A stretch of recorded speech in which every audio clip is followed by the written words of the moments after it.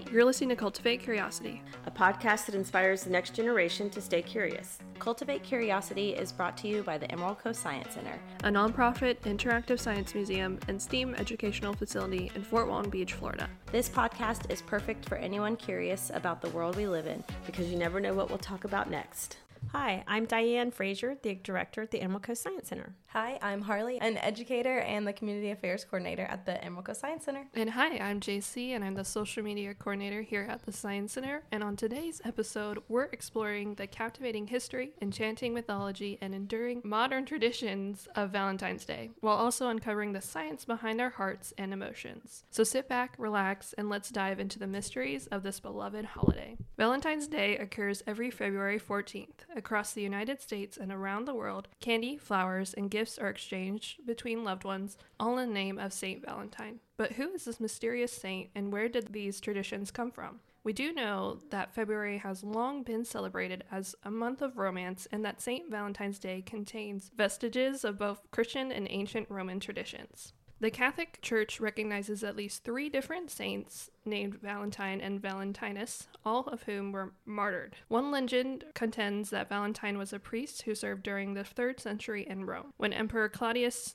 II decided that single men made better soldiers than those with wives and families, he outlawed marriage for young men. Valentine, realizing the injustice of the decree, defied Claudius and continued to perform marriages for young lovers in secret. When Valentine's actions were discovered, Claudius ordered that he be put to death. Still, others insist that it was Saint Valentine of Terni, a bishop who was the true namesake of the holiday. He, too, was beheaded by Claudius II outside Rome. It shocks me that there wasn't a Valentino as one of the names. Is Valentine or Valentinus? Other stories suggest that Valentine may have been killed for attempting to help Christians escape harsh Roman prisons, where they were often beaten and tortured. According to one legend, an imprisoned Valentine sent the first Valentine greeting himself after he fell in love with a young girl, possibly his jailer's daughter, who visited him during his confinement. Before his death, it is alleged that he wrote her a letter signed "From Your Valentine," an expression that is still in use today. Although the truth behind the Valentine legends is murky, the stories all emphasize his appeal as a sympathetic, heroic, and most importantly, romantic figure. By the Middle Ages, perhaps thanks to his reputation, Valentine would become one of the most popular saints in England and France. While some believe that Valentine's Day is celebrated in the middle of February to commemorate the anniversary of Valentine's death or burial, which probably occurred around AD 270, others claim that the Christian Church may have decided to place St. Valentine's feast in the middle of February,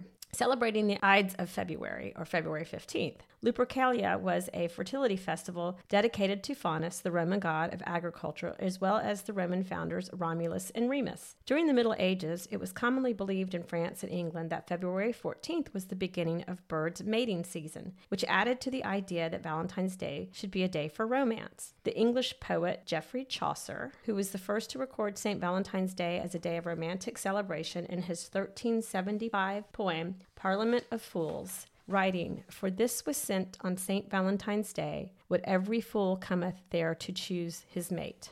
Valentine greetings were popular as far back as the Middle Ages, though written valentines didn't begin to appear until after 1400. The oldest known valentine still in existence today was a poem written in 1415 by Charles, Duke of Orleans, to his wife while he was imprisoned in the Tower of London following his capture at the Battle of Agincourt. Several years later, it is believed that King Henry V hired a writer named John Lydgate to compose a valentine note to Catherine of Valois. Cupid is often portrayed on Valentine's Day cards as a naked cherub launching arrows of love at unsuspecting lovers. But the Roman god Cupid has his roots in Greek mythology as the Greek god of love, Eros. Accounts of his birth vary. Some say he was the son of Nyx and Erebus, others of Aphrodite and Ares. Still others suggest he is the son of Iris and Zephyrus, or even Aphrodite and Zeus. According to the Greek archaic poets, Eros was a handsome immortal played with the emotions of God and men, using golden arrows to incite love and leaden ones to sow aversion. It wasn't until the Hellenistic period that he began to be portrayed as the mischievous chubby child he'd become on Valentine's Day cards.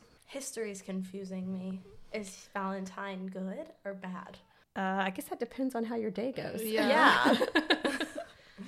So the legend of Saint Valentine and the mythological figure of Cupid adds layers of enchantment to Valentine's Day. But what's even more fascinating is the science behind the emotions we associate with love. Research in psychology and neuroscience reveals that love is more than just a feeling. It's a complex interplay of hormones, neurotransmitters, and brain activity. When we experience love, areas of our brain associated with pleasure and reward light up, releasing hormones like dopamine and oxytocin, often referred to as the love hormone. Most biologists point to several different drives that cause people to experience love and chemicals that activate these pathways and deactivate negative emotions. It's amazing to think that such an incredible emotion can boil down to a collection of carbon, oxygen, nitrogen, hydrogen, and sulfur. Love is one of the most complex human emotions, but its basis is in these neurochemicals.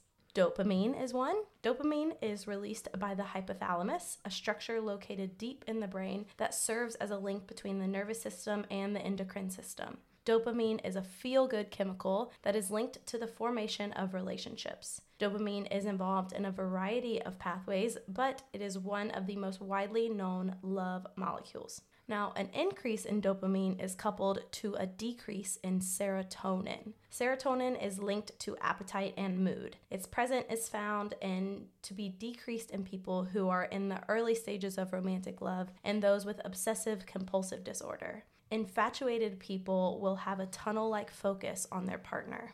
Oxytocin is also released by the hypothalamus and is stored in the pituitary gland. It is linked to attachment and bonding. The receptors for oxytocin are located in the brain stem and are linked to both romantic and maternal love. Vasopressin is closely related to oxytocin. Vasopressin is also produced by the hypothalamus and stored in the pituitary gland. In males, vasopressin is linked to social behavior, including aggression towards other males. This is the chemical that makes the Bachelorette so entertaining. It may make men compete. Vasopressin is active in learning and memory in a social context and is a chemical that strengthens bonding and attachment. Estrogen is the primary female sex hormone, so it is obviously implicated in romance. High levels of estrogen are important. Low levels can lead to depression and moodiness, and high levels of estrogen can block serotonin uptake, further promoting attraction. Testosterone is the male sex hormone and is highly related to increased feelings of attraction. It stimulates feelings of love, desire, and paternal care in males, leading to an increased oxytocin. Norepinephrine, also known as noradrenaline, stimulates the production of adrenaline. It is produced in closely packed brain cell neurons, most importantly in the locus coeruleus in the brainstem. Upregulating adrenaline makes our hearts race and our palms sweat. It impacts large sections of our brain and gives us the fight or flight feeling. Norepinephrine increases joy and can make you lose your appetite. Today, Valentine's Day is celebrated with a blend of ancient customs and modern traditions, from exchanging handwritten love letters to giving greeting cards adorned with symbols like hearts and Cupid. The holiday offers countless ways to express affection. And while flowers, chocolate, and jewelry remain classic gifts, it's the emotional connection behind these gestures that truly matters. Whether it's a romantic dinner, a heartfelt gesture, or simply spending quality time together, Valentine's Day provides an opportunity to strengthen the bonds that connect us. As we've explored the history, mythology, and science behind Valentine's Day, we're reminded that love is a powerful force that transcends time and space. Whether you're celebrating with a partner, friends, or family, take a moment to appreciate the beauty of connection and the science that underpins our emotions. So a couple of weeks ago, I was in Verona, Italy, which is the setting for probably the world's most famous and tragic love story, which is Romeo and Juliet. Mm-hmm. And we stayed at this little tiny boutique hotel, and it overlooked remember, this is all fictional, right? Mm-hmm. What the people of Verona called Juliet's balcony. And so it was so cute because people would come into that little courtyard, mm-hmm. and there was a place where you could leave letters to Juliet, which is also a movie. Mm-hmm. And so you could take a little love note and leave it there, or you could pay extra. You didn't pay anything to go in the courtyard, and you could actually go up and stand on what they called Juliet's balcony. Mm-hmm. So for us, we actually overlooked it, so we could take a look at it anytime we wanted to, where our little hotel was. Oh, that's fun. Yeah. To see who's maybe leaving a love note or something. They were up there and on the little balcony. Oh, Romeo, Romeo, wherefore art thou, Romeo? But, and it's funny that, that's such an enduring story because it's really sad. Yeah, very tragic ending. Yeah, very tragic ending.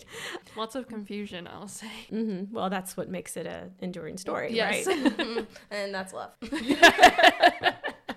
Okay, well, that is all we have for this episode of Cultivate Curiosity. Thank you guys for listening, and we'll be back in 2 weeks with a new episode. I don't remember what the topic is, but I'm sure it'll be amazing. See you guys then.